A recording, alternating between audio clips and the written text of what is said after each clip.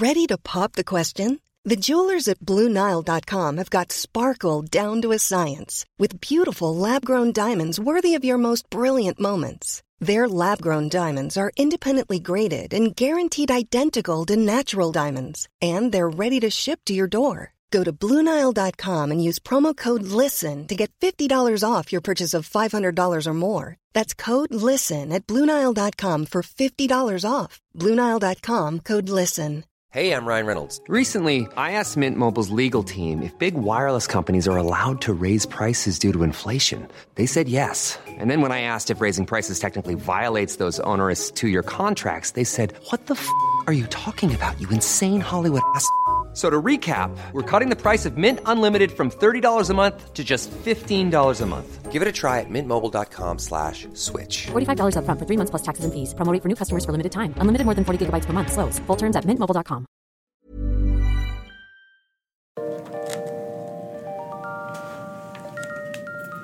Hi, and welcome once again to History Dweebs. I'm Tim, and the topic of our podcast today is the Candyman, the Houston murders.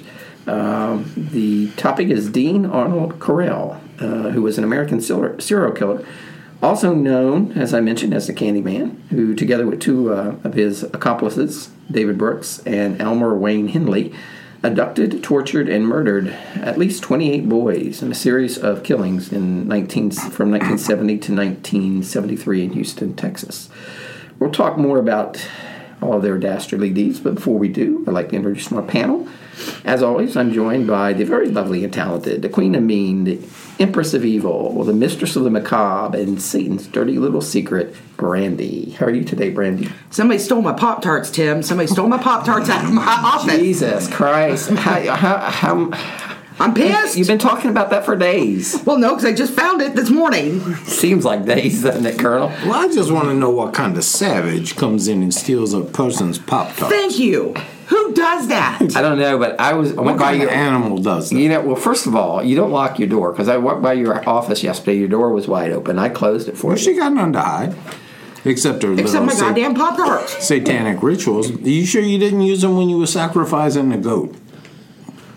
Well, I'm sorry about it. Besides your Pop-Tarts, which really shouldn't have in your office because that attracts bugs and evidently thieves. You know, the Colonel here is ATP or APT. He's anti-Pop-Tart. I'm not so much anti-Pop-Tart. You're pro-Bridge. Did we discuss that earlier? You're pro-Bridge. I'm pro-Bridge, and then, of course, I belong to the anti-cheese coalition. Of course. I just say I prefer me a good toaster strudel. Yeah. That's fine, but I can't make toaster strudel here. So I take the Pop-Tarts. That is my breakfast. But Pop-Tarts are not really a pastry so much as a... No, they're Pop-Tarts.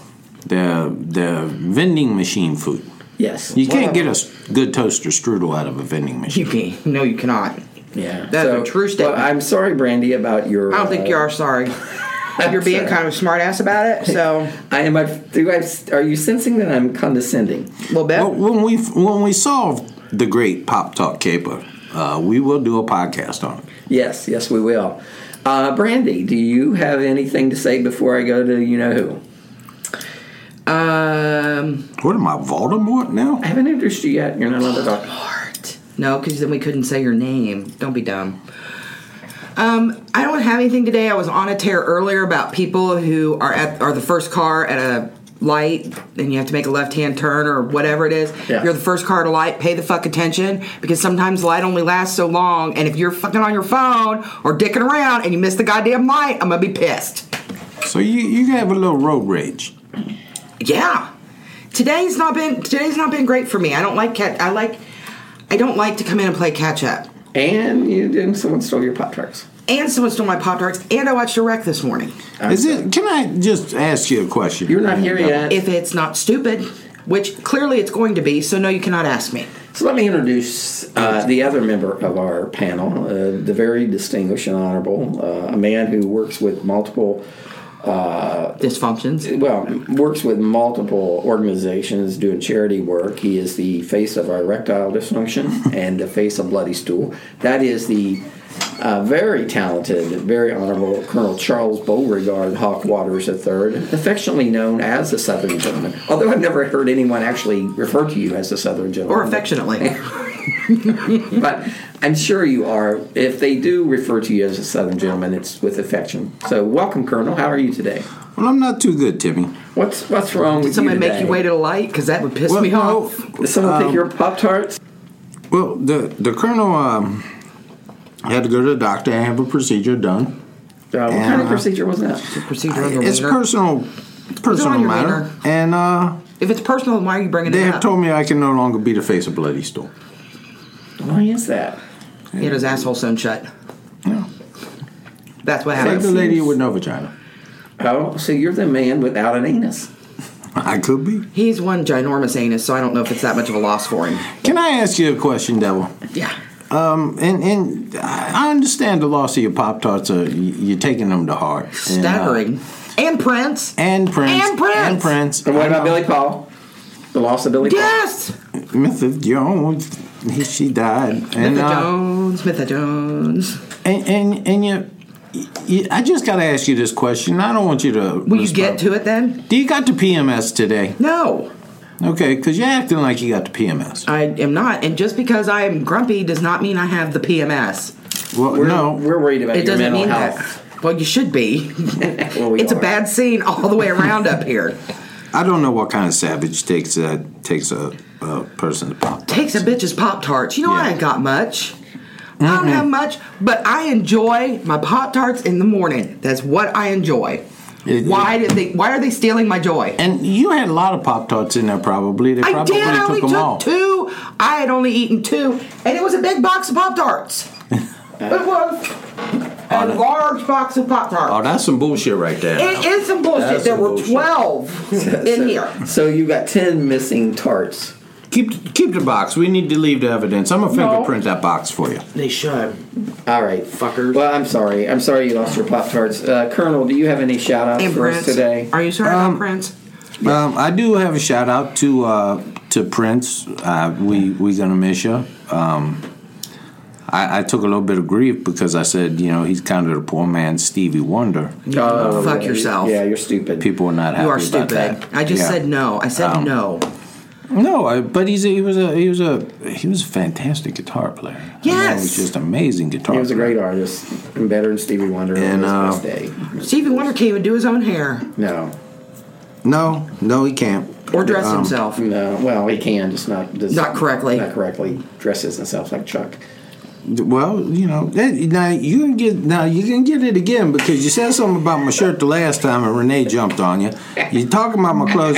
I got it, and most Who are you people. talking about? I think your shirt's nice today. Yeah, you look nice. Too. Well, he called me a gay lumberjack the one day when I had the flannel Because that shirt was on. fitting.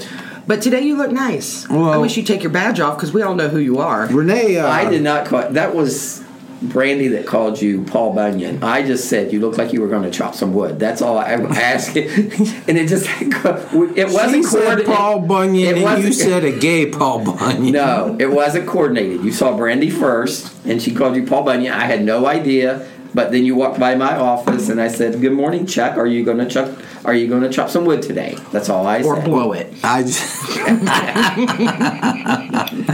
and I just got to tell you, you talk about my clothing, and as you know, the colonel is a little handicapped in the sight department. I'm colorblind. The colonel's colorblind. Oh, Like- in the sight. Like a dog. I thought you said Yeah, sight. much That like a too. dog, and I'm colorblind. And Well, so my wife buys all my clothes, and when she buys me my clothes, she'll bring home a shirt, and she'll tell me it goes with brown pants and this tie, this tie, this tie, this tie, this tie. we have a very long podcast. I just want to throw that out there. It's just getting longer by the minute. So no, I'm just saying, if you criticize my clothes, you can bet that the she-devil, the key-stealing, skanky... Nope. No. That woman is a saint, and you need to quit speaking ill of her.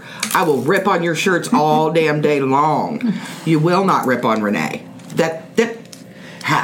Okay, let me get to my shout-outs. Thank you. Thank you.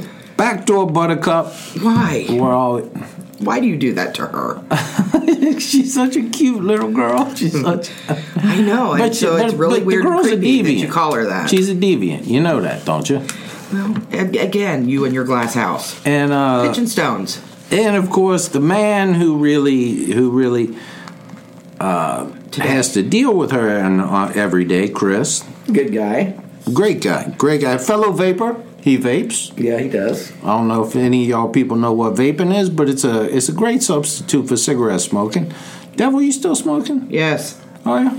I have children, and So I work with the two of you. you're smoking and you're taking illicit drugs. What do you think's going to happen to you? God, I hope one day that I'm just so high I lose my way. Please let her continue in her.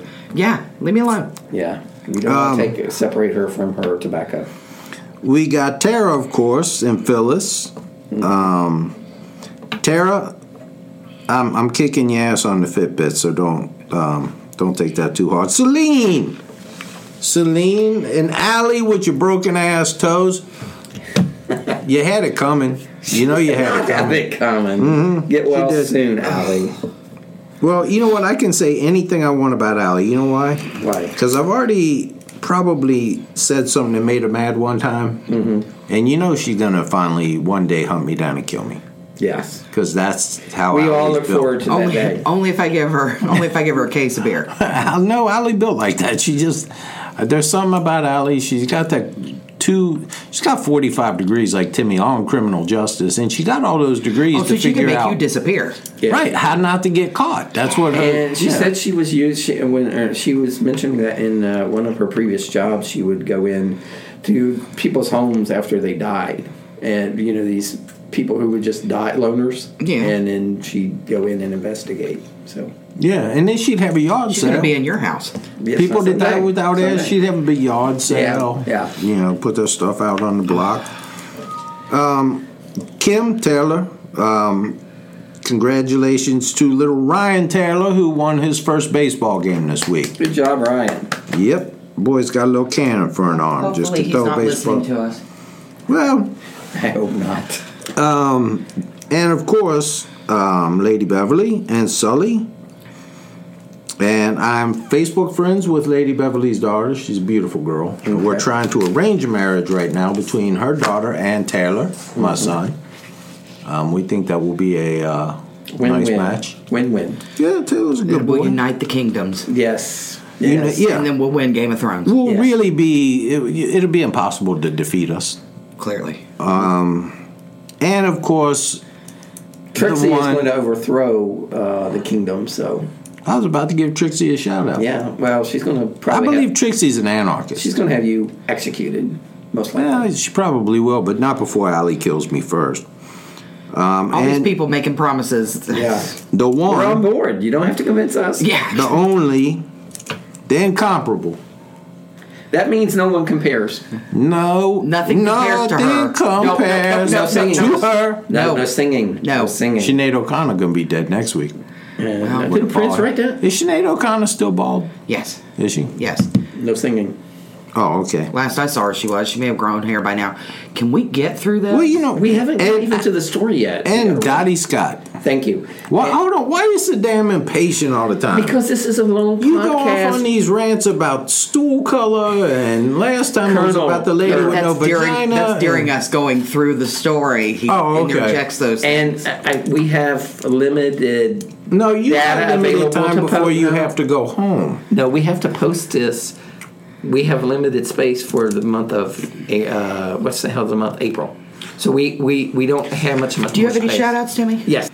I would like to give a shout out to Millie and Magnus, who are cats from Cat from Denmark. Oh yes. She showed me a picture of her cats. So 14 years old, beautiful So you're cats. giving a shout out to cats. Yeah, and the cat and her cats. Okay. Because apparently I cannot say her name correctly, and you two are no fucking help. Because It's Katja. I told you it's not. According to her, it's not, and she should know her own name. She's from Denmark. She talk funny. It's Katja. According to her, Just like ketchup. Ketchup. Anyway, I'd also like to give a shout out to John Cunningham, who John suggested this topic, so we appreciate that, John. To Glenn Williams, who is a big Cubs fan. They took the Cubs 3 or 4 of the Reds this weekend or something. Yeah, but they cheated a couple times. No, they're a good team. So shout out to Glenn. Curtsy, I hope I said your name right. Curtsy, yeah, because I screwed it up last time. So Curtsy, I hope I did it right this time. Rebecca, Elise, Mary Ray. We haven't heard from Mary Ray in a while. I hope she's okay. Mary Ray, if you're around, say hi to us. And Brandy, do you have any shout-outs? Well, of course, I want to shout out to all my Team Brandy girls. Cackling hens. And I want to give a shout-out to Michael. Michael Birdsall? Yes, because he was very sweet to me. In a post, we conversed a little the other night. And perhaps he'll order you some Pop-Tarts. Well, perhaps somebody should reimburse me for my loss. But okay, and also want to give a shout out to Alicia. You were done with your shout-outs. Chip. I know, I'm just going down the list here. Lydia, who joined us. Erica, Donna. Thank you all for listening. Thank you all for being part of History Reads, the podcast page on Facebook. Now let's get into the topic, shall we? The Candy Man. Yeah, and you kind of threw me. I got to tell you on this one, Timmy. Candyman can. Yeah. Because you kept telling me we were doing one on a Candyman, and I did all kinds of research, and I thought it was that little one-eyed man. You thought it was Sammy Davis Jr.? Yeah. Well, I'm sorry. The little one-eyed man. The one-eyed man. Well, actually, he's dead now. Dean Martin. Yeah, he's dead now. Part of the Rat Pack. A good part of our subjects are dead now. Yeah, that's true. But this is not about him. I don't want to talk about anybody now. I know. I'm bummed about Prince. All right, let's. And I'm doing this next podcast. We got another podcast coming up, hopefully later this week, on suicide jumpers from the Golden Gate Bridge, and I'm like totally depressed in this research. So awesome. They jumped off a bridge. It's depressing. You know what happened? These people was all friends. They was all friends. I mean, just like your mama said, if your friend jumped off a bridge, would you jump off a bridge? That's true. Well, you know, they did. There were like 1,700 of them. Yeah. 806 of them were friends. All right. Thank you, Colonel. Well, we'll look forward to. We'll talk more about that next time. Thank you, Colonel. But shut the fuck up already. All right. He tends to more and more tense. Dean Arnold Correll. And it's spelled fucked up. Let me first say his name. He can't even spell his own fucking name. He spells his name Corll. There should be an E in there. Do you agree or not, Colonel? Is the stress getting to you there, Timmy? Should his name not be spelled Correll? I'm just going to say you seem a little cross to me, Timmy. I'm just saying the fucker don't even know how to spell his own name. I believe his name might be Dean Corll. Like Dean Corll? Well, that still isn't spelled right. He's missing a vowel. So. Yes, he's missing a vowel. He needs to buy a vowel. Anyway, Dean was born on December 24th. Have you gone off your meds? Hey, listen, I'm telling the story. Okay, I'm just you're listen to You better hope not. He's gonna beat the shit out of you. Listen to this date, Colonel. He was born on December 24th, 1939. Oh, his mama was full. No, she wasn't pregnant during the holiday. The holiday, because she was all split up. And Thanksgiving. Yeah. But, man, that was no fun Christmas at that house. All right, so anyway, they're from Fort Wayne, Indiana. Of course, you're very familiar with Fort Wayne, Colonel. I don't know a damn thing about Fort Wayne. That's the next state over. I figured you go to Chicago, you probably... Well, it's the next state over for you and the devil, too. What the hell do I know about Fort Wayne, Indiana? All right. I don't know anything about it. Is it actually in Indiana? I was trying to give you a little credit for your geographical knowledge, but apparently it's limited.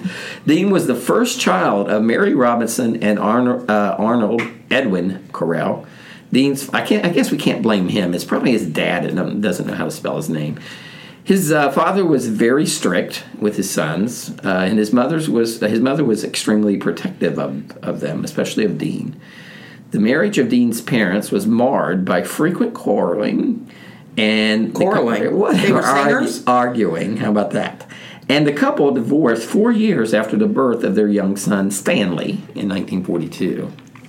So we got Dean born in 1939 on December 24th, Christmas Eve. He was like Jesus, I guess. And then Stanley was born 3 years later in 1942. Now, Mary, the mother, sold a home and relocated to a trailer in Memphis, Tennessee. So they grew up there. Dean grew up there, and his parents tried to reconcile their marriage, but it didn't work out. Dean was a shy child. He was very serious.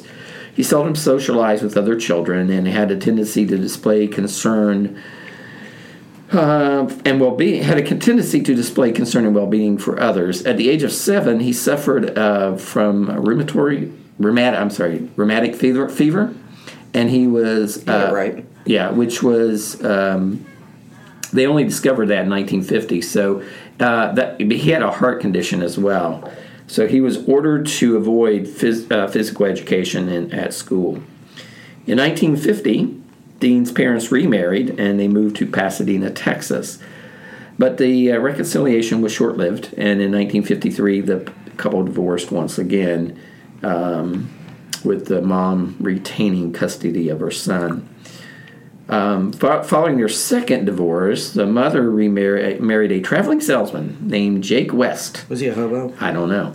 And the family moved to a small town of Vidor, where Corell's half-sister Joyce was born. And this is all really pretty boring stuff. You wrote this show. I know, right? Man. I don't know what I was thinking. But anyway, it was here in Vidor that his mother and stepfather started a small candy company. Thus, he'll get to the name, the Candy Man, right? There we go. Operating it out of a garage in their home. And Dean was working day and night while still in school and working at the candy store. So,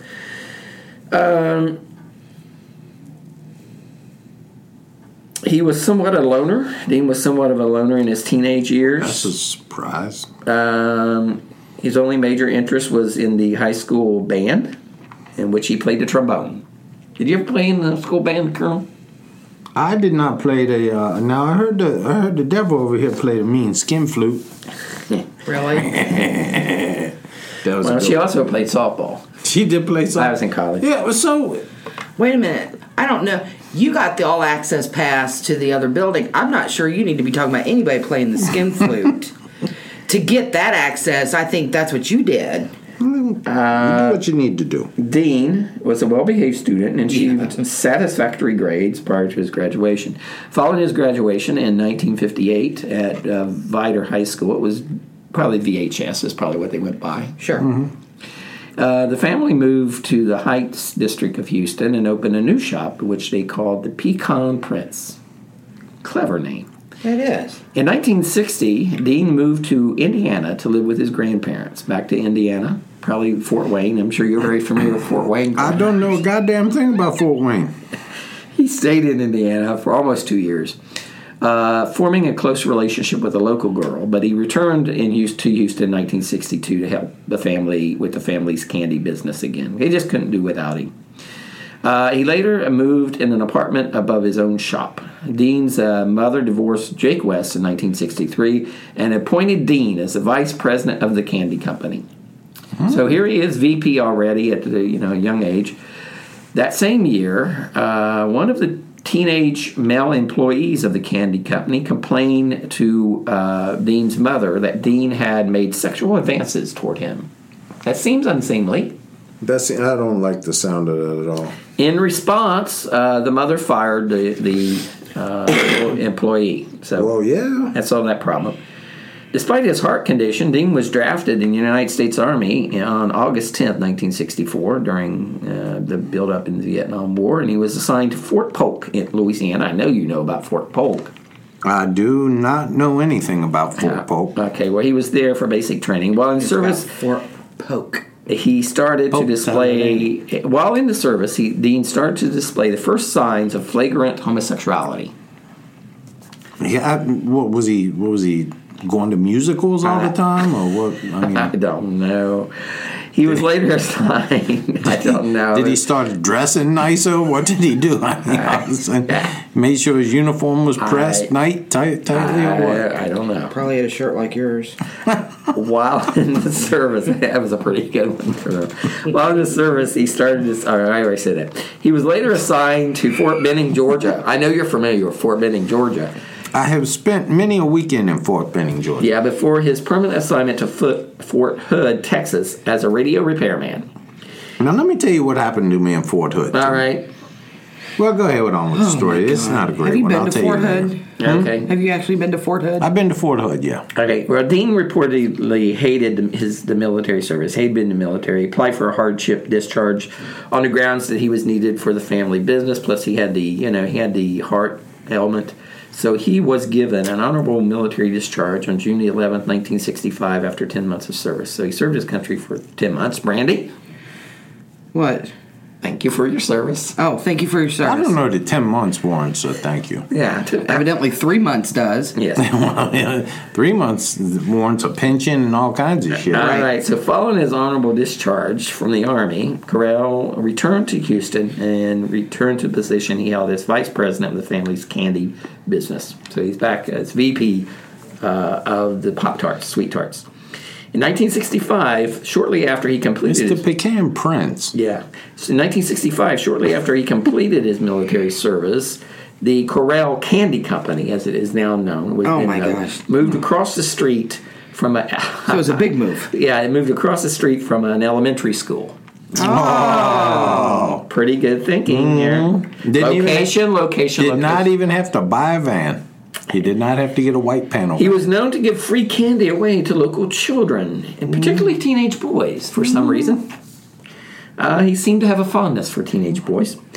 The family company was also employed a small workforce, and he was seen to behave flirtatiously toward several teenage male employees.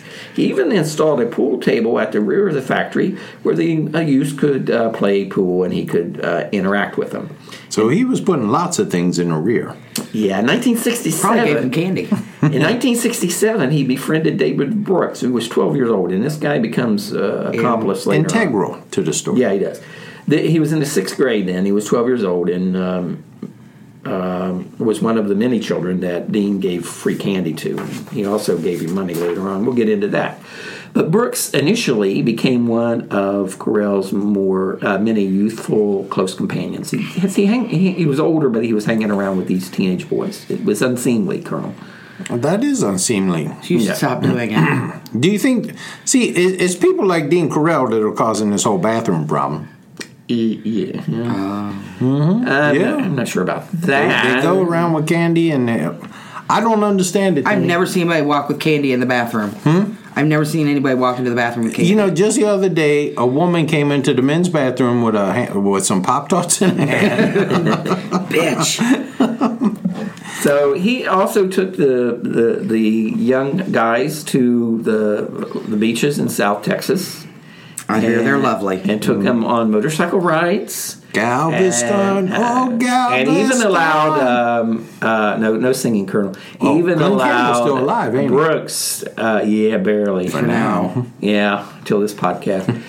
He was allowed to ride, he let Brooks ride the motorcycle himself, so he would give Brooks money and gifts. Brooks' parents were divorced. His father lived in Houston. His mother had relocated to Beaumont, city about 85 miles east of Houston. They're not allowed. No, they are allowed to dance there. Beaumont?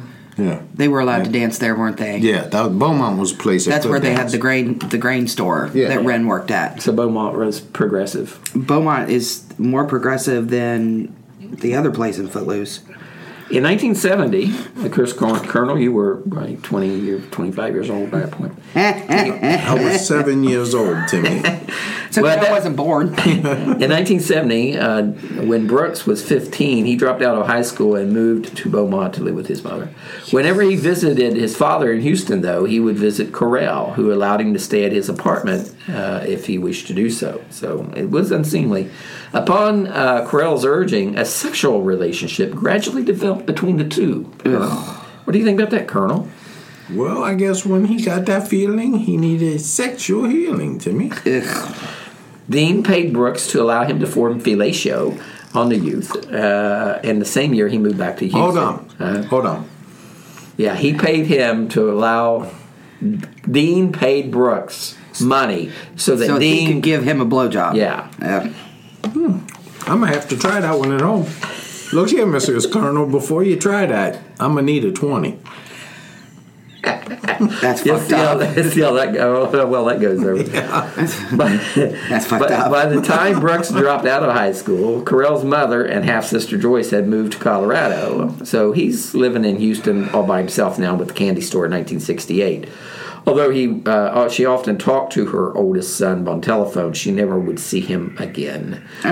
She was probably avoiding him because he is creepy. Afterwards, pervy guy. Afterwards, she protested his. She protested. She protested. When we get to my boy's innocent. Yeah, but then later on, she said that she thought that he probably was responsible for even more murders than it is known.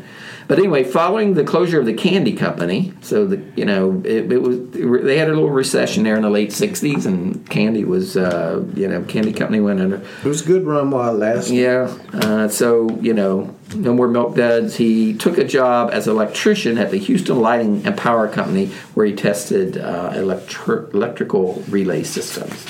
But he's still living in Houston. He's got all of his little friends around. And what happens next, Brandy? So, from 1970 to 1973, Carell killed at least 28 people. Wow, he was busy. Well, for how long? How long are you doing? 3 years. 3 years? Yes. Yeah, it was in a short span of time. Yeah. In 3 years, I ain't done 28 days work here at the place. Yeah. All of his victims were males aged 13 to 20. The majority were in their mid-teens. Yeah, he was a sick bastard. He doesn't get the publicity that John Wayne Gacy gets, but he seems. What are you doing there, Colonel? My water bottle broke on me. I have an idea. Yeah, he seemed to be sucking on that thing pretty hard. Suck a golf ball through a garden hose, he can. All right, what happened to him? The chrome off a trailer hitch. That's what it was. All right. Most of his victims were abducted from Houston Heights. That was a low-income neighborhood. It was northwest of downtown Houston.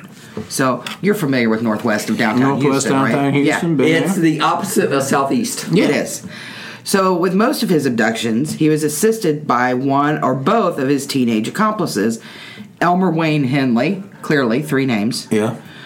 And David Owen Brooks. Yeah, again, 3 names. Mm-hmm. Several victims were friends of one or the other of his accomplices, and 2 other victims, Billy Balch and Mally Winkle, which those are stupid names, were former employees of the Carell Candy Company. Yeah, so when the candy company went under, those poor 12-year-olds were thrown out of work. Mm-hmm. Yeah. When they should have gone to the coal mine. They were dislocated. They should have gone to the coal mine. The business going under, time for you to go down. Yeah, that's right. Yep. Well, and they also could have gotten blowjobs for money. So clearly they were not. They were not hustlers. They were not entrepreneurial. So, let's see. Carell's victims were typically lured into his windowless panel van with an offer of a party or a lift, and then they were driven to his house.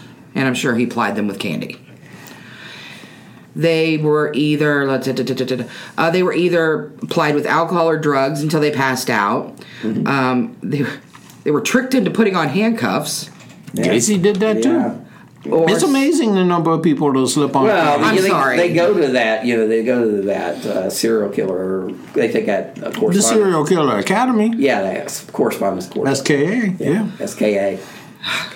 Graduated from SCA. Or they were simply grabbed by force. So they pulled up, open the van door, pull them in, well, gone. Sometimes you have to do that, but it's better if you can offer them candy and do the handcuff trick. Well, yeah. Let's see. Then they were stripped naked, and tied to either Carell's bed or usually a plywood torture board, where they were sexually assaulted, tortured, and sometimes after several days, killed by strangulation, or they shot him with a .22 caliber pistol. Their bodies were then tied in plastic sheeting and buried in any one of 4 places. They'd rented a boat shed. Mm-hmm. There was a beach on, was it Bolivar Peninsula? Mm-hmm. A woodland near Lake Sam Rayburn. Yeah, he was a congressman. Yeah. They named the lake after him. And, well, his family owned Lakeside Cabin. And then there was Corral's family. Mm-hmm. And then there was a beach in nearby Jefferson County, which, of course, you're familiar with. I know Jefferson County, yeah. In several instances, Corral forced his victims to phone or write their parents with explanations for their absences in an effort to, quell the parents' fears for their son's safety. Hey, Mom, won't be home for dinner. Yeah. Don't wait up. He also was known to keep keepsakes, usually keys, from his victims. I wonder if he's ever stored her Pop-Tarts. During the years in which he abducted and murdered young men, Corral often changed addresses. However, until he moved to Pasadena in the spring of '73, he always lived in or close to Houston Heights. It's a poor neighborhood where kids can be easily adopted and not go, right. Be missed. So he killed his first victim. It was an 18-year-old college freshman named Jeffrey Conan on September 25th of 1970. Conan vanished while hitchhiking with another student from the University of Texas to his parents' home in Houston. The Longhorns. He was dropped off alone at the corner of Westheimer Road and South Voss Road near the uptown area of Houston, which, of course, is the opposite of downtown. Yeah. There you go. Where you go, you can take one of 3 routes from downtown to that location. Yes, but the interstate, or you can go through town, or you can take the bypass. Well, but this was at the corner of Westheimer Road and South Voss Road, which Chuck is very familiar. Mm-hmm. He knows that corner well. Yeah. So used to play on that corner, a stickball on that corner. Mm-hmm. Used to hang out and sing a cappella on that corner. Yeah. You used to wave your wiener at people as they drove by and ask for money, didn't you? All right, so Corral likely offered to drive Conan to his parents' home, and Conan eventually accepted the lift from him clearly. David Brooks led police to Jeffrey's body on August 10th of 1973. So 3 years later, this turncoat, leads police right there. Yeah, well, I always knew it was you, Fredo. That body was buried at High Island Beach. Okay. Which was not mentioned as one of the 4 places that they likely buried people. Apparently there's 5. Apparently there is 5. So. Don't believe what you read. Yeah. Forensic science. Did you get this shit off the internet? No. Actually, I flew down to Houston and looked at the court records. Forensic scientists subsequently deduced that the youth had died from asphyxiation caused by manual strangulation. And that means it stops you from breathing. Well, and manual strangulation means it's done with your hands. Yes. Thank you for that. No, it's not necessarily true. Can you commit suicide? You can use a rope. Can you commit suicide by manual strangulation? That's called erotic suicidation. But that's okay. Asphyxiation. But that's with a rope. I mean, actually grabbing yourself and choking yourself to death. No, because you pass out eventually, and then you can breathe again. Hey, you know what? I got a niece. She's crazier than hell. No, when she get mad, she'd be a little kid. No, she would throw a fit and hold her breath till she passed out. That's awesome. No, here's the beauty of this. She's slow now. She got a little 1-year-old boy, not even 1-year-old, 6-month-old boy, Jackson. Yeah. My great nephew, wonderful boy. And that little son of a bitch get mad, he hold his breath till he passes out. Good God. It must be a genetic thing. Yeah. So you can't strangle yourself to death by your hands. No. With your own hands you can't, no. We need to try that, Colonel. You could be the first. Go team. So he also had a cloth gag placed in his mouth. Stop it, Colonel. The body was found buried underneath a layer of lime.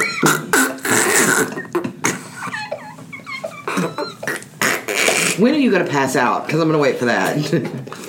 You can't do it. I tried. I gave it a shot for you, Timmy. Thank you, Colonel. All right. So the body was found buried beneath a layer of lime. It was wrapped in plastic. He was naked. and bound hand and foot, suggesting that he had also been violated. You mean sexually violated? I think that's what you mean here, yes. My guess is yes, that's what you mean. All right. Around the time of Conan's murder, David Brooke interrupted Corll in the act of assaulting 2 teenage boys whom he'd strapped to a plywood torture board. Yeah, this torture board thing was creepy. Well, Corll promised Brooks a car in return for his silence, so clearly you're quiet at that point because you want a car. Now, this man was what we would call in the business a sexual sadist. A predator? What business is that, Colonel? What business would you call him? The criminologist business. It's a business that you're not in. Myself and Ali, we would call him a sexual sadist. You can't call him anything. Try choking yourself, Colonel. He enjoyed. Hold on, I tried it before, but it just. Here, let me try and choke you, and let's see if I can do it. Okay, Brandy, continue. Okay, but anyway, no. Sexual sadist. He was sexual talking. sadist, and he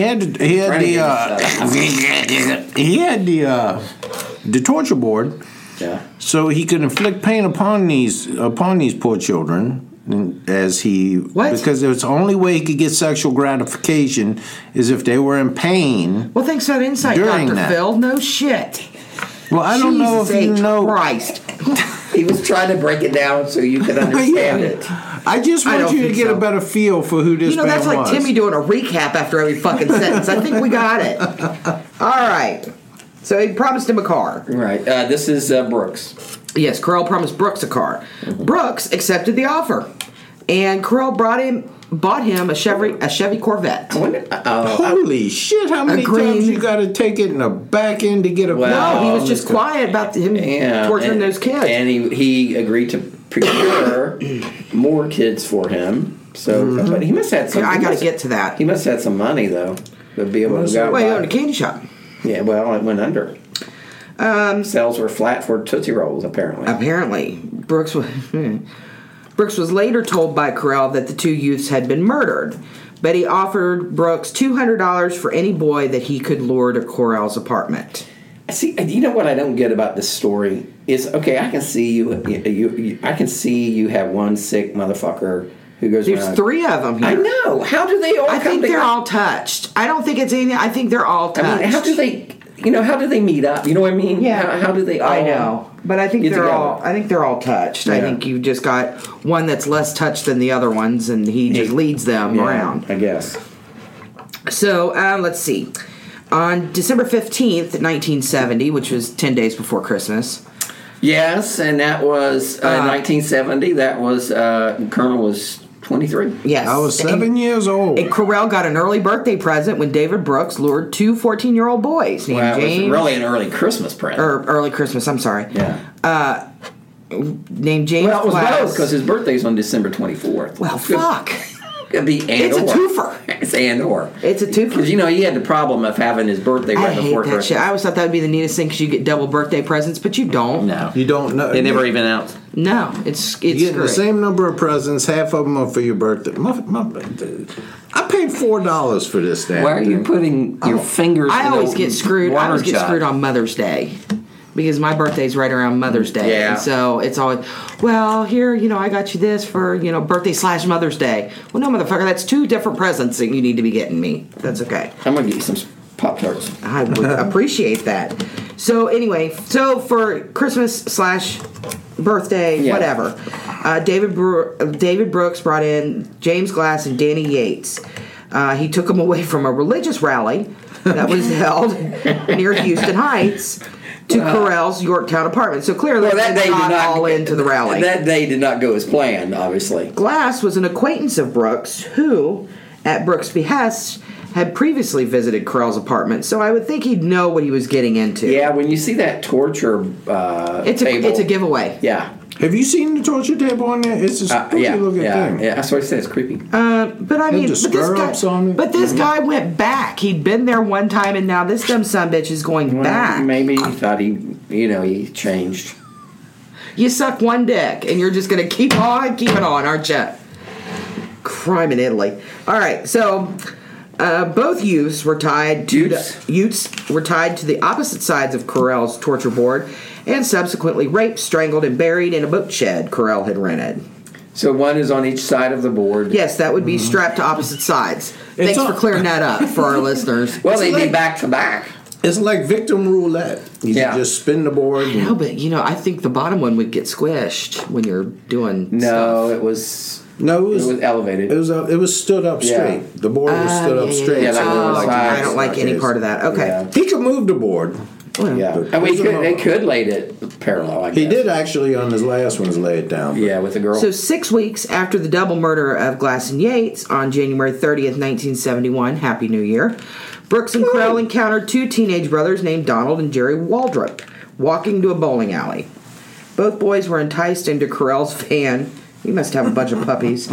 And were driven to an apartment that Krell had moved into on Magnum Road, which clearly you're familiar with. Oh, yeah, Magnum. Yeah, where they were little bitty Magnums. That's why I go get my condoms. Bitty Magnum Road. At the Bitty Magnum. Planning for your next trip? Elevate your travel style with Quince. Quince has all the jet-setting essentials you'll want for your next getaway, like European linen, premium luggage options, buttery soft Italian leather bags, and so much more. And is all priced at 50 to 80% less than similar brands. Plus, Quince only works with factories that use safe and ethical manufacturing practices. Pack your bags with high-quality essentials you'll be wearing for vacations to come with Quince. Go to quince.com/pack for free shipping and 365-day returns. If you thought the only way to get a more defined jawline with natural-looking results was through surgery, think again. Juvederm Volux XC is a non-surgical injectable gel filler that improves moderate to severe loss of jawline definition and can help you achieve natural-looking results with little downtime. Even better, this improved definition lasts up to 1 year with optimal treatment. No maintenance required. Improve jawline definition for a smooth, sculpted look with Juvederm Volux XC. For important safety information and to find a licensed specialist, visit Juvederm.com. That's JUVEDERM.com. Not for people with severe allergic reactions, allergies to lidocaine, or the proteins used in Juvederm. Common side effects include injection site redness, swelling, pain, tenderness, firmness, lumps, bumps, bruising, discoloration, or itching. There's a risk of unintentional injection into a blood vessel, which can cause vision abnormalities, blindness, stroke, temporary scabs, or scarring. Talk to a licensed specialist to find out if it's right for you. Store, where they were raped, tortured, and strangled before Brooks and Krell buried them in the boat shed. Boat shed's getting a lot of action here. Mm-hmm. Between March and May of 1971, which is right around Tim's birthday, he was 25. Krell killed. No, I was only 11. Krell killed 3 more boys between the ages of 13 and 16. As with the Waldrop brothers, all lived in Houston Heights. Yeah, all from poor neighborhoods.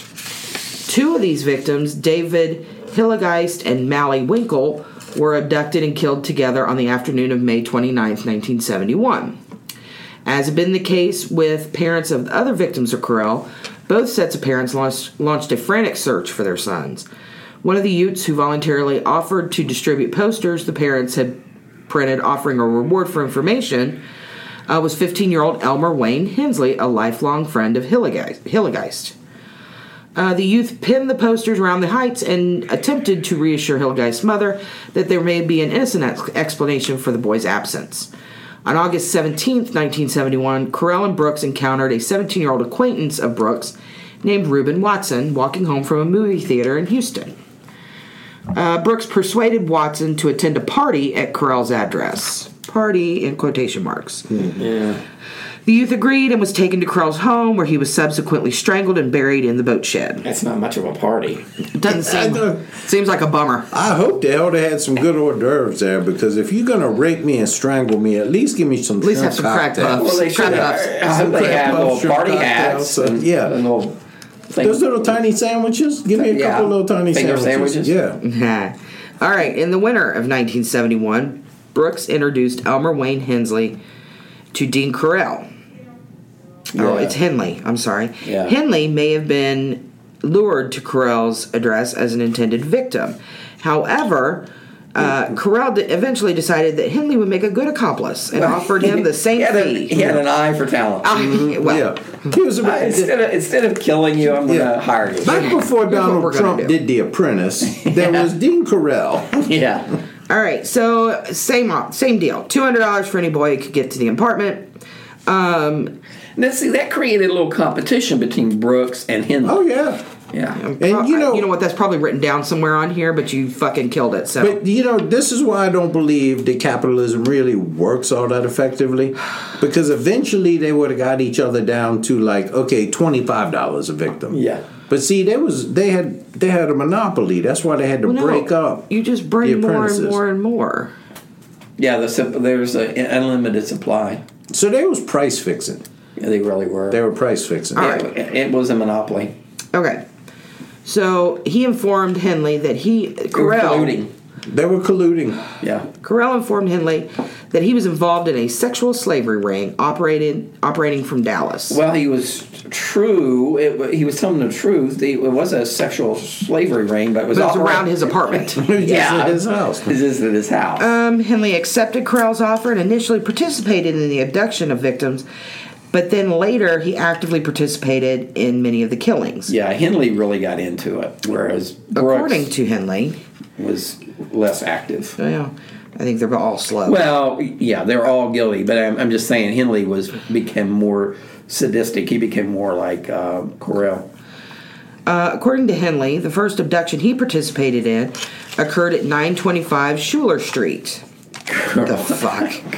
Schuler Street. 925. Can you look that up on Google Maps? Yeah. Let's check that out. An address that Carell had moved to in February of 1972. Although Brooks later claimed that Henley became involved in the abductions of victims while Carell resided at an address he occupied prior to Schuler. Who gives a shit? If Henley's statement... I am nothing if I'm not detailed. I guess. If Henley's statement is to be believed, the victim was abducted from the Heights in February or early March of 1972.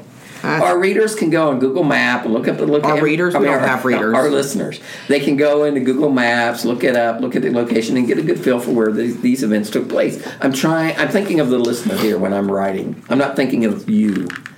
Apparently you ain't. I got like 13 pages over here. Yeah, and apparently you don't give a shit about our listeners because you keep giving Chuck all this information. In the statement Henley gave to police following his arrest, the Ute stated that he and Carell picked up a youth at the corner of 11th and Stewwood. Again. 11th and Stewwood? You work that now that's a busy too. intersection. How are you going to grab? Right down the street from 12th and Stewart. Yes. And that's a busy street. How you going to do that? Well, they lured him to Carell's home intersection on the promise of smoking some of the weed. Not the devil's. See, kids, now listen here. Ganja. Listen here. Somebody approach you and say, I got some of the devil's lettuce. I want to smoke some weed. I want to smoke some reefer with you. Haven't you seen the show Reefer Madness? What you're going to get is sodomized, strangulated, and buried in a boathouse. You should never go anywhere with anybody in a panel van. Not really. As a rule of thumb, stay away from panel vans. Right. Yeah. But if you're going to get in a panel van, you got to admit, someone offering you weed is probably it's about the best deal you're going to get. Well, then you're in the mystery machine. Then you're going to solve mysteries, and that's okay. Yeah. So, Henley duped the youth into donning a pair of Duped him. Oh, that son of a bitch. You like my turn of phrase? Your turn of phrase. He duped him into donning a pair of handcuffs. Donning like reading even. Shakespeare. Thank you. Thank you. Before leaving him alone with Carell. What handcuffs dost thee don? Evidently, this is some shit. I bet they're not the fuzzy kind either. I bet they're serious. There was a hard nickel-plated kind. Yeah. The identity of this victim is not conclusively known. What? He must have tortured the shit out of Although that it's one. possible that the Ute was Willard Branch, a 17-year-old casual acquaintance of Henley and Brooks, who disappeared on February 9th of 1972 and was buried where? Anyone? In the boathouse. In the boat shed. There we go. Did they even have a fucking boat in there? I don't think so. I think it was just like a hangout spot. That's some bitch. That boat, they must have called it the SS Minnow, because when you got on it, you just disappeared it was forever. more of a canoe.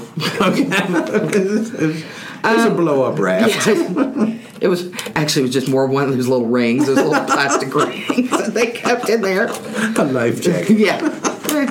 1 month later, on March 24th, 1972, Henley, Brooks, and Carell encountered an 18-year-old acquaintance of these motherfuckers know everybody. An 18-year-old acquaintance of Henley's named Frank Anthony Allgaier. Well, come on, you're offering a 17, 18-year-old boys weed. You're going to get a lot of... Oh, they're going to skip into the van. Yeah. You didn't even put on handcuffs for this shit? All right. That's what I mean. It's I'll give you a bag of Doritos if you do that. Easy pickings. All right, so this poor guy was leaving a restaurant on Yale Street where he worked. Henley called Allgaier over to Carell's van and invited the youth to Carell's apartment on the promise that he could drink beer and smoke marijuana with the trio. Oh, the devil's lettuce again. Yeah, and the devil's brew.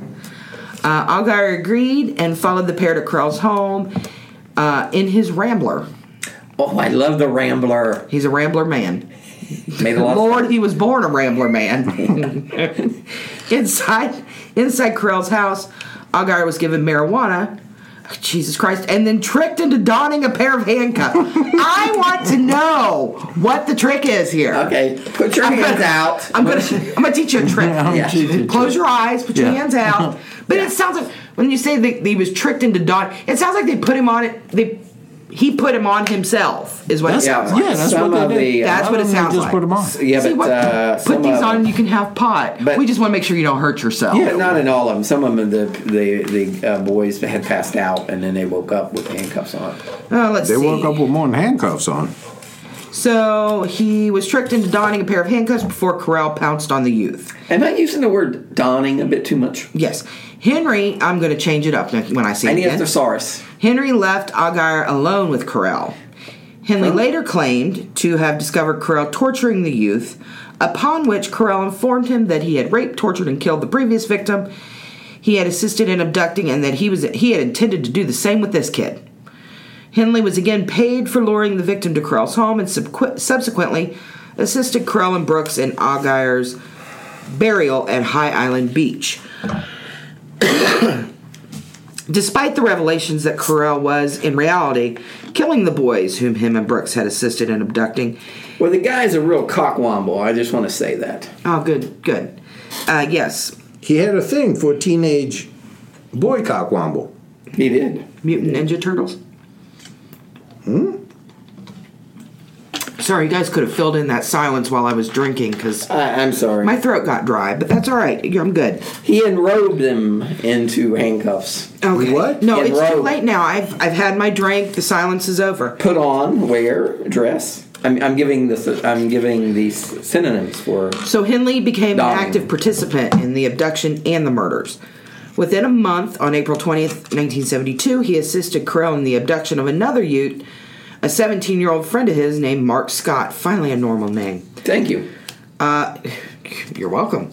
Scott was grabbed by force and fought furiously against attempts by Carell to secure him to the torture board, even attempting to stab his Scots, attackers. we don't give the ass up easy. No, we do not. However, Scott saw Henley point a gun toward him, and according to Brooks, Then we give up the ass. Mark You just show us gave a gun. up. Yeah. You show us a gun, we're spreading. Scott was tied to the torture board and suffered the same fate as Allgaier: rape, torture, strangulation, and buried at High Island Beach.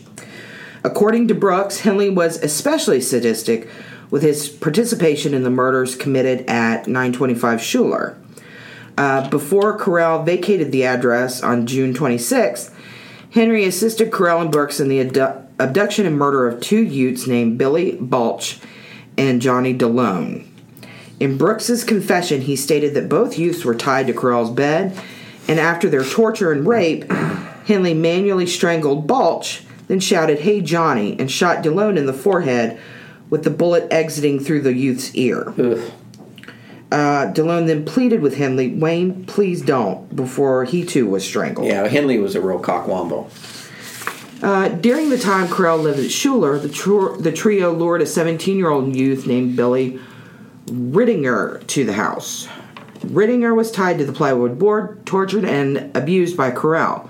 Brooks later claimed he persuaded Carell to allow Rittinger to be released, and the youth was allowed to leave the residence. On another occasion, at Schuler, Henley knocked Brooks unconscious as he entered the home. Carell then tied Brooks to his bed and assaulted the youth repeatedly before releasing him.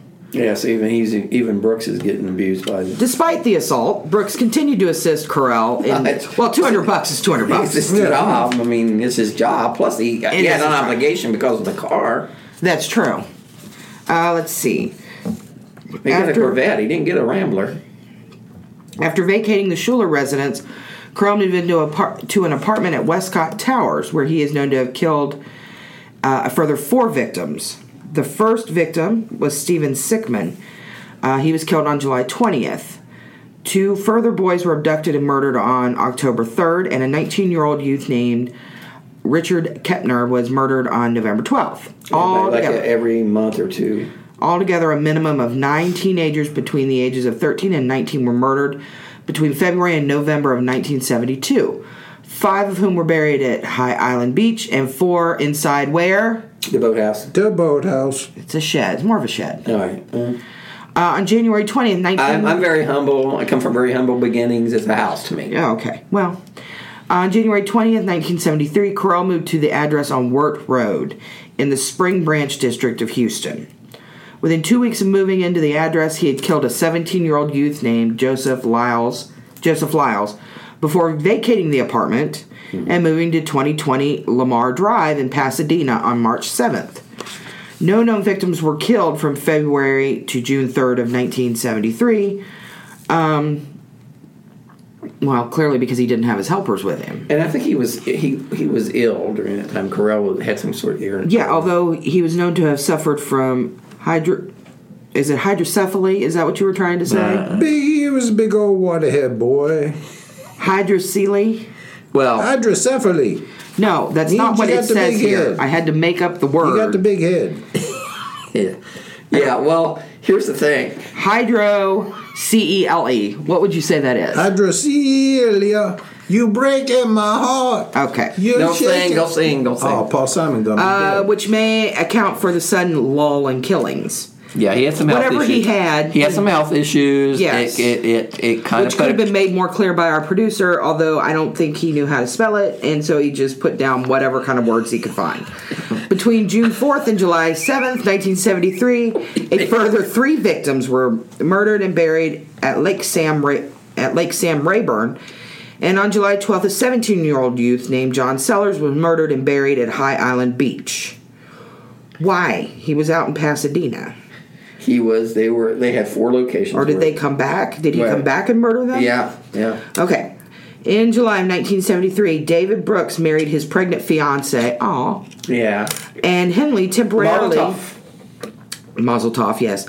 Henley temporarily became Correll's sole procurer of victims. So now, Colonel, he's the only man. He's the only business in town. Yeah. According to Henley, these 3 abductions... He cornered the market. He did have it. He was a monopoly. Yeah. According to Henley, these 3 abductions were the only 3 that occurred after his becoming accomplice to Correll, in which David Brooks was not a participant. One of these 3 victims was buried at Lake Sam Rayburn, and the other 2 that were abducted together on July 25th were buried at the boathouse. Yeah, at the boathouse. On August 3rd, 1973, Correll killed his last victim, a 13-year-old boy from South Houston named James Dramala. Dramala was abducted while riding his bike in Pasadena and driven to Correll's home, where he was tied to Correll's torture board, raped, and strangled with a cord before being buried in the boathouse.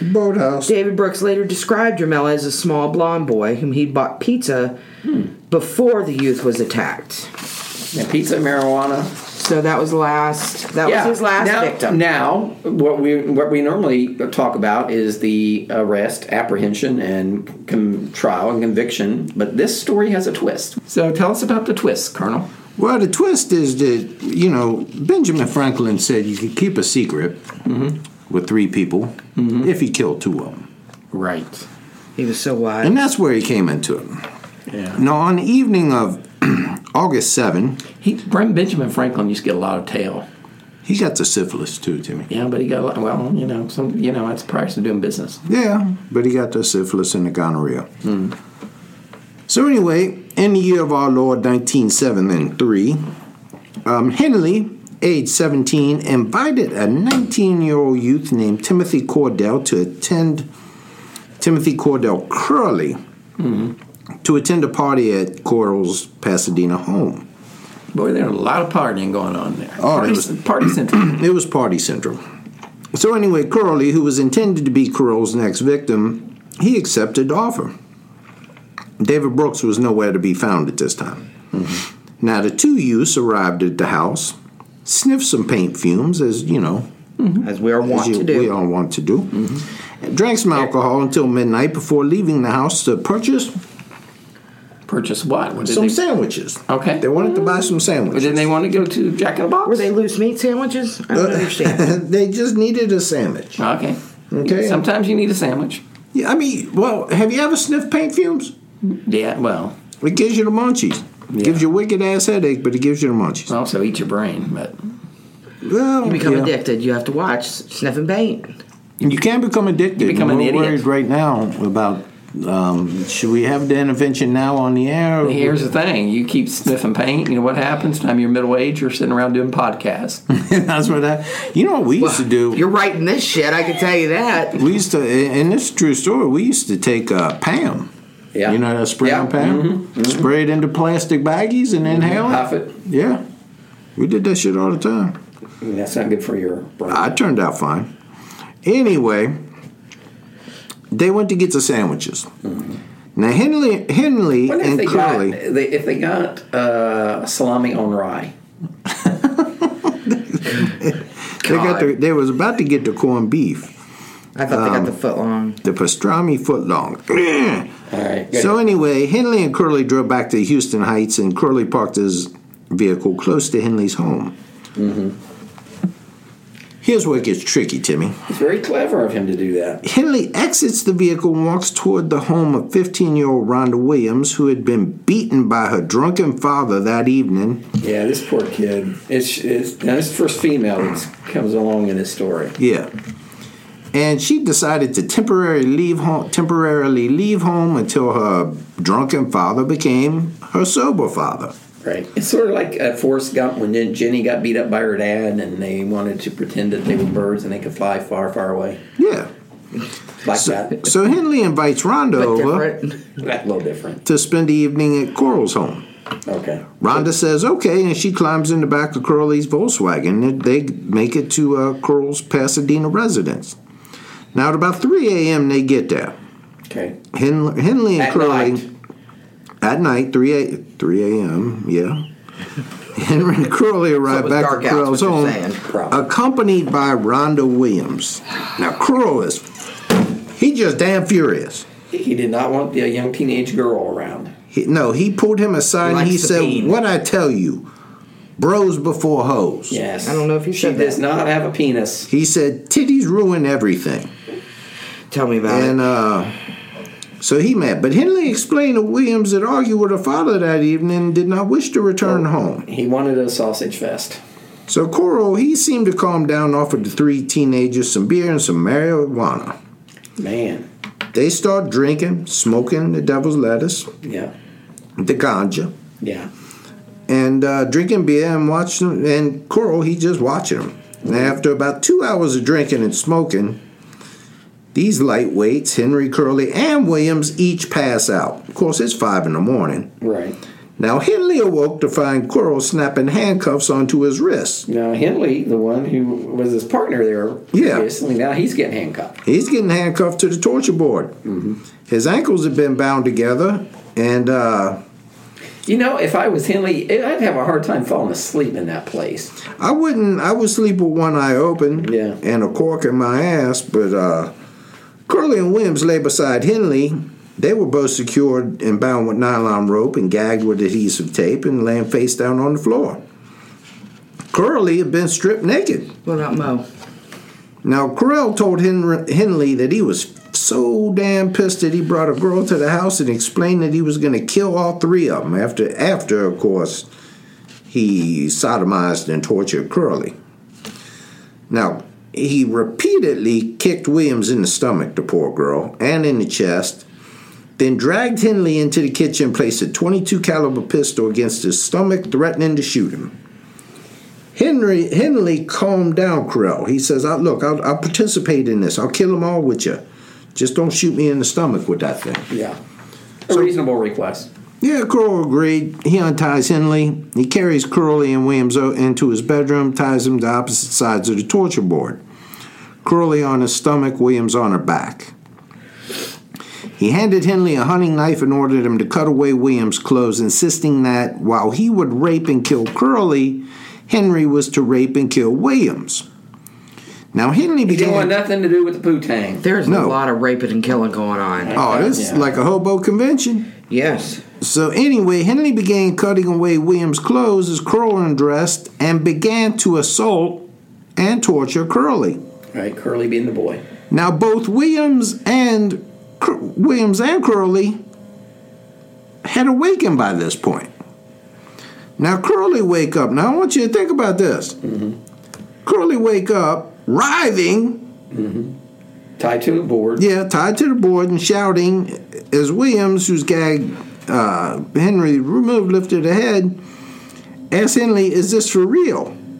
Which Henley answered, "Oh yeah, it's for real." And then Williams asked Henley, "Are you going to do anything about it?"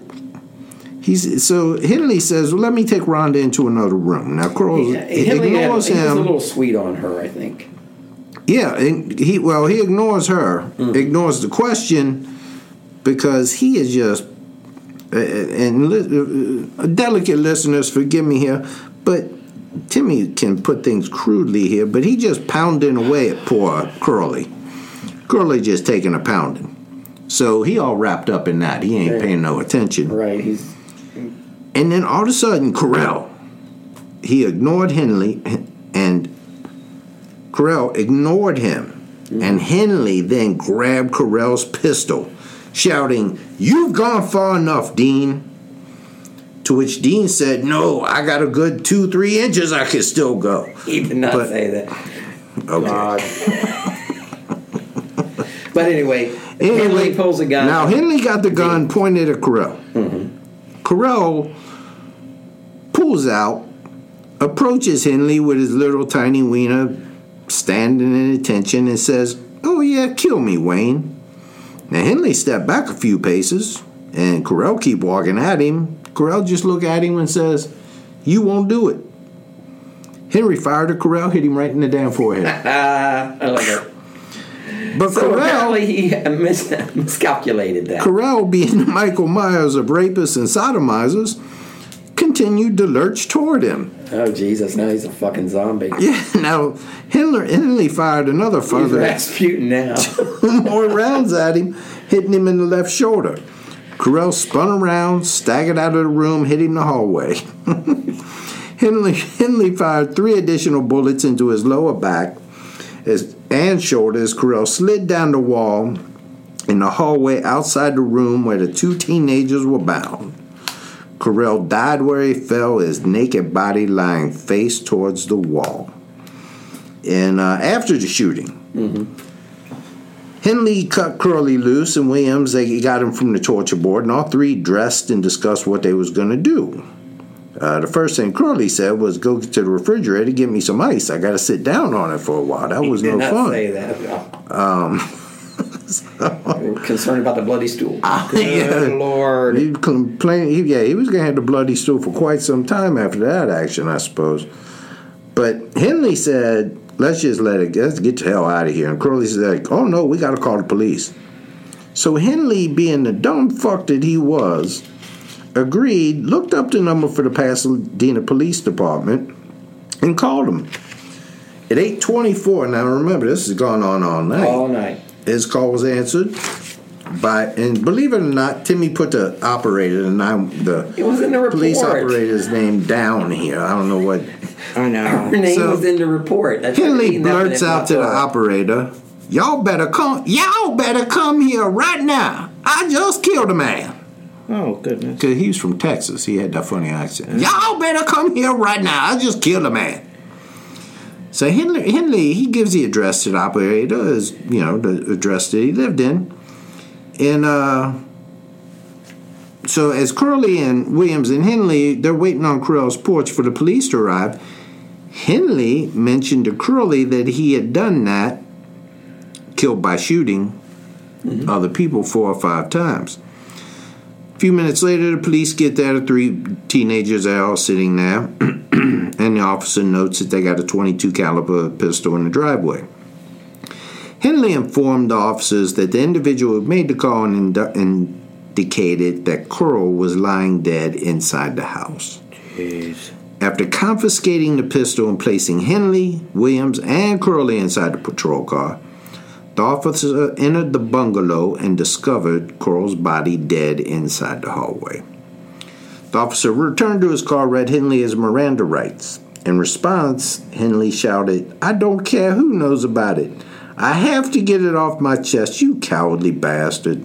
Couldn't even keep his mouth shut. But anyway, Curley later informed detectives that before the police officer arrived there, Henry informed him, "I could have gotten $200 for you." Yeah. Like he did him a favor. Yeah. Or they owe him. Yeah, like you owe me something. So, now while he's in custody, Henley explained that for almost 3 years, he and Brooks had helped procure teenage boys. Some of them were their own friends for Coral, who had raped and murdered them. Coral paid $200 for each victim, we know that. And Henley gave a statement admitting that he had assisted Coral in several abductions and murders of teenage boys. Informing police that Coral had buried most of his victims in Boathouse. There it goes. in Southwest Houston, and others at Lake Sam Rayburn and High Island Beach.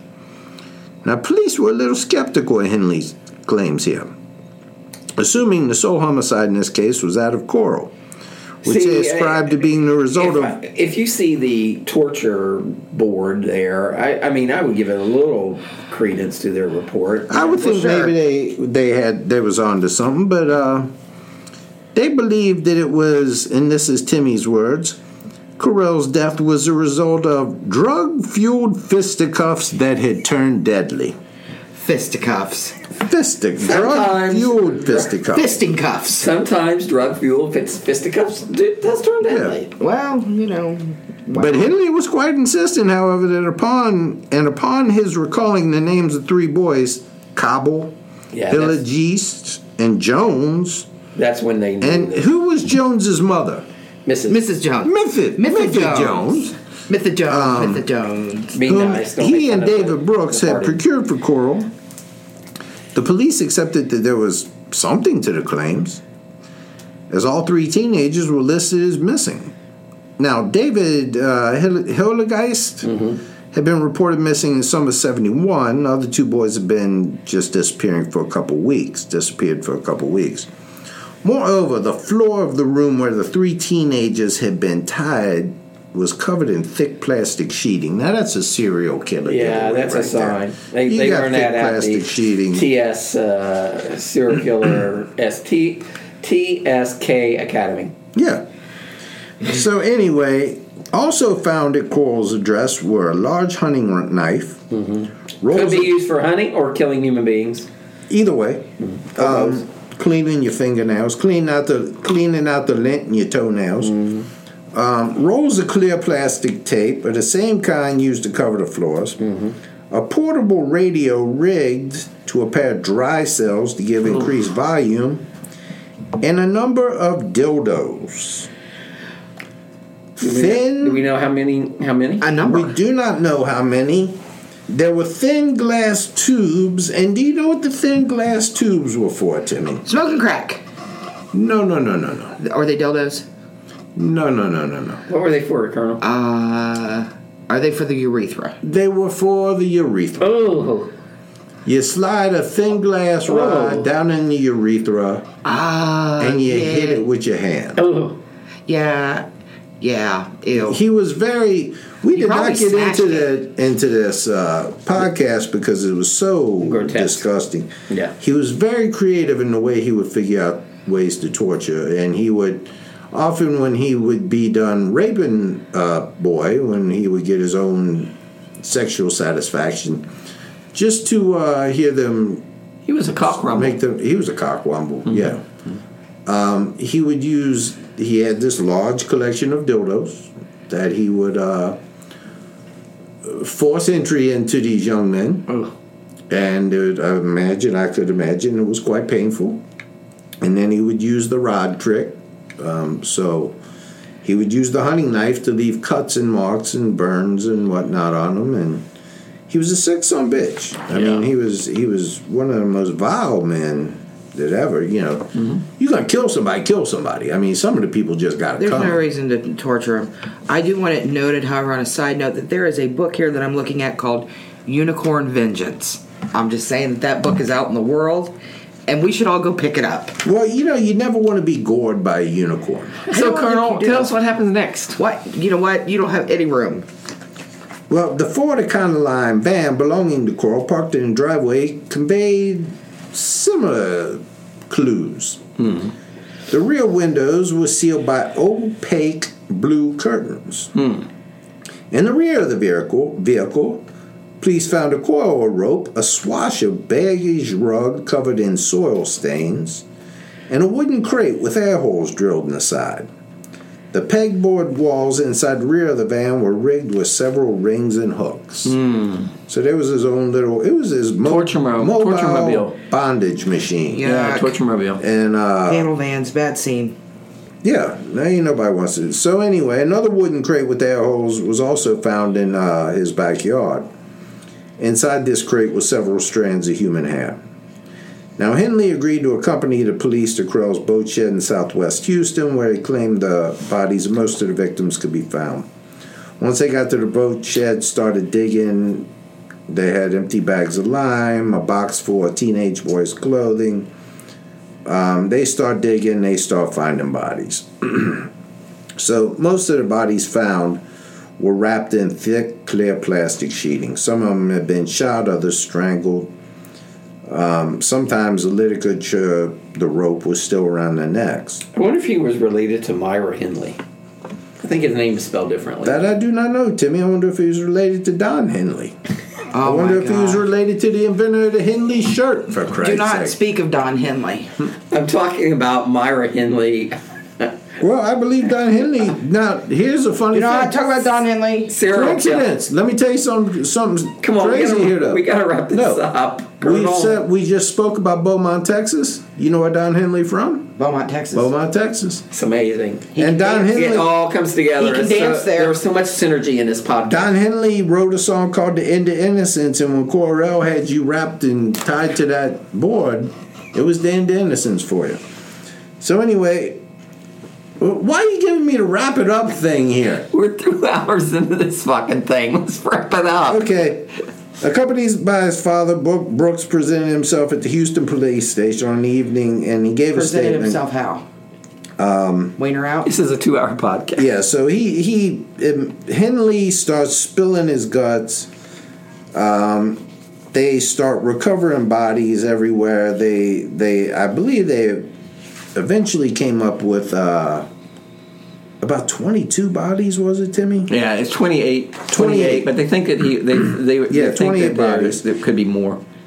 Now, Henley Correll's mother thinks that there were more. Henley and Brooks, they was accompanied through this. They go to trial. Accomplices. At the time of the killing spree, it was the worst case of serial murder and numbers of victims in the United States, exceeding the 25 murders of Juan Corona from California. So it was called the Houston Mass Murders, as they became known, and hit the headlines all over the world. Even the Pope, the man with the cool hat, commented on the atrocious nature of the crimes. I do love his hat. And offered sympathy to the relatives who had died. Police were inundated with inquiries regarding missing boys from parents across the United States. Now, the trial of Henley and Roberts, since they both pretty much confessed everything, they were tried separately. Henley was brought to trial. He was charged with 6 murders. Prosecution called dozens of witnesses, and he was pretty much found guilty on that because it was pretty much cut and dry. He confessed that he tied people to the board, he watched people get assaulted, shot to death, whatever. So he, and then they had the other trial. So the upshot of this was Henley appealed his, and won the appeal, and he was tried again. And he was convicted of the 6 murders, and he was sentenced to 6 consecutive 99-year terms. Okay, so he's going to be in jail for 594 years. I don't think he's going to be in jail that long. Well, I'm just saying. Now, David Brooks, he was brought to trial in 1975.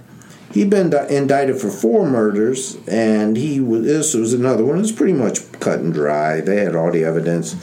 The jury only deliberated for 99 minutes before they reached a verdict.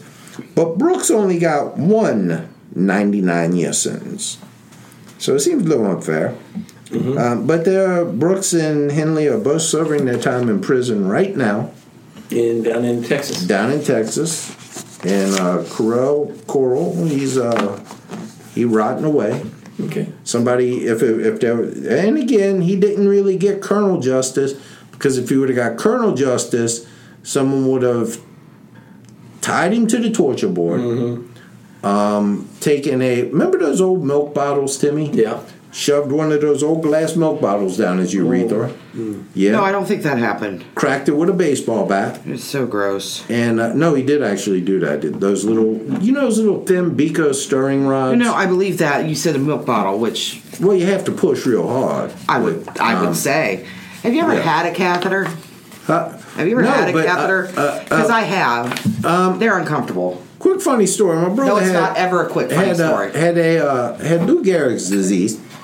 He's dead. He's dead. He could not speak. ALS. And I thought it would be funny. My brother's in the hospital. He's not doing real well. He thought it'd be funny. And the doctor comes in, and now clearly my brother can't talk, and he's not communicating well. And the doctor says, "What is he saying?" And I said to the doctor, I said, "My brother's saying he can't pee." And my brother's looking at me like, no. And he's giving this waving hand signal. And the doctor's like, he's not urinating? I was like, no, doctor, he's not urinating at all. He said, well, we can order a catheter and fix that. And I said, well, I believe that, that's one of his problems is he's not passing urine. He's like, well, we'll do some kidney. Now, my brother can't talk. It's a true story. My brother can't talk at all. He's waving his hands, acting crazy, acting like everything, and they catheterized my brother. They gave him a catheter.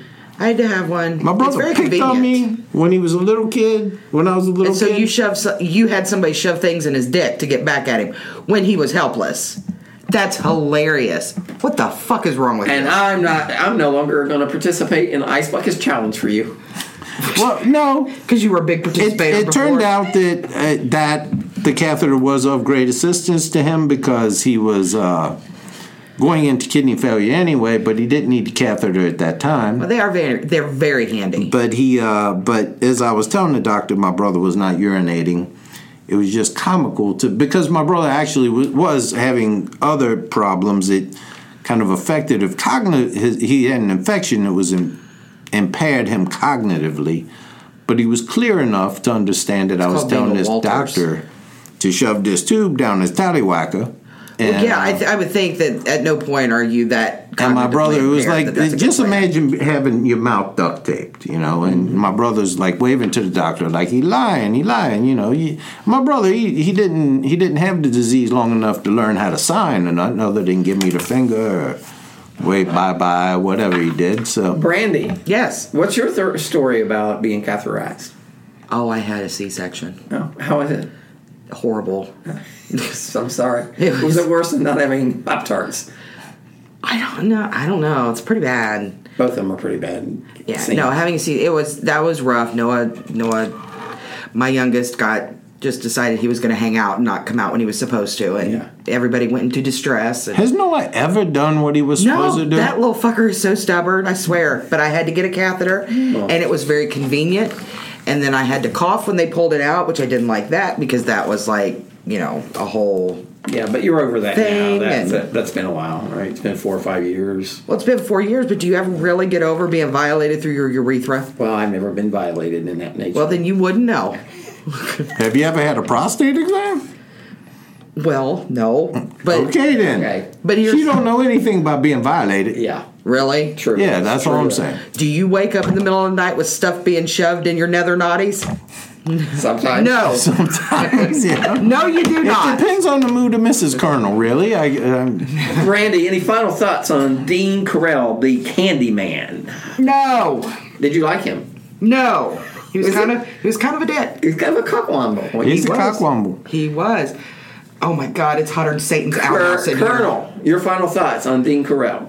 My final thoughts: if it were a perfect world, Dean Carell still be around. Why are you asking? Every his final day, thoughts? I would come in and be able to turn the little garret that he used, the ligature, a little tighter on his testicles, Right. as he was tied to the torture board. So cock and ball torture for you. I would nipple clamp him really good. I'd run just a few jolts of electricity into his nipples. What about his testicles?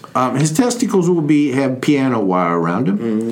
Mm-hmm. I would let spiders go in his ears. Okay. And let's see, what else could we do to them? You know what? Think about it. Yeah, you think about that. We'll get back to. Oh, you know what I would do? Because you can never Clearly really not go be quiet. wrong with the honey and the fire ants. You can't go wrong. I put some honey on his cheeks right below his eyes. Yeah. And let some fire ants go on the top of his head till they ate his eyeballs out. Brandy, where can people find us? And he's choking herself. You can find us on Facebook at History Dweebs, or join our podcast group at History Dweebs, the podcast group. We have a lot of folks, a lot of our listeners are active on there, so we invite you to join us. Just send us a request. That's History Dweebs, the podcast. Look us on Facebook. We're on Twitter at History Dweebs 1. We're not on YouTube, nor will we ever be, apparently. Apparently. But find us on Stitcher and numerous other places where you can find our RSS feed. Thank you very much for listening, and we'll see you all again next time on History Good day, Dweebs. listeners. Bye.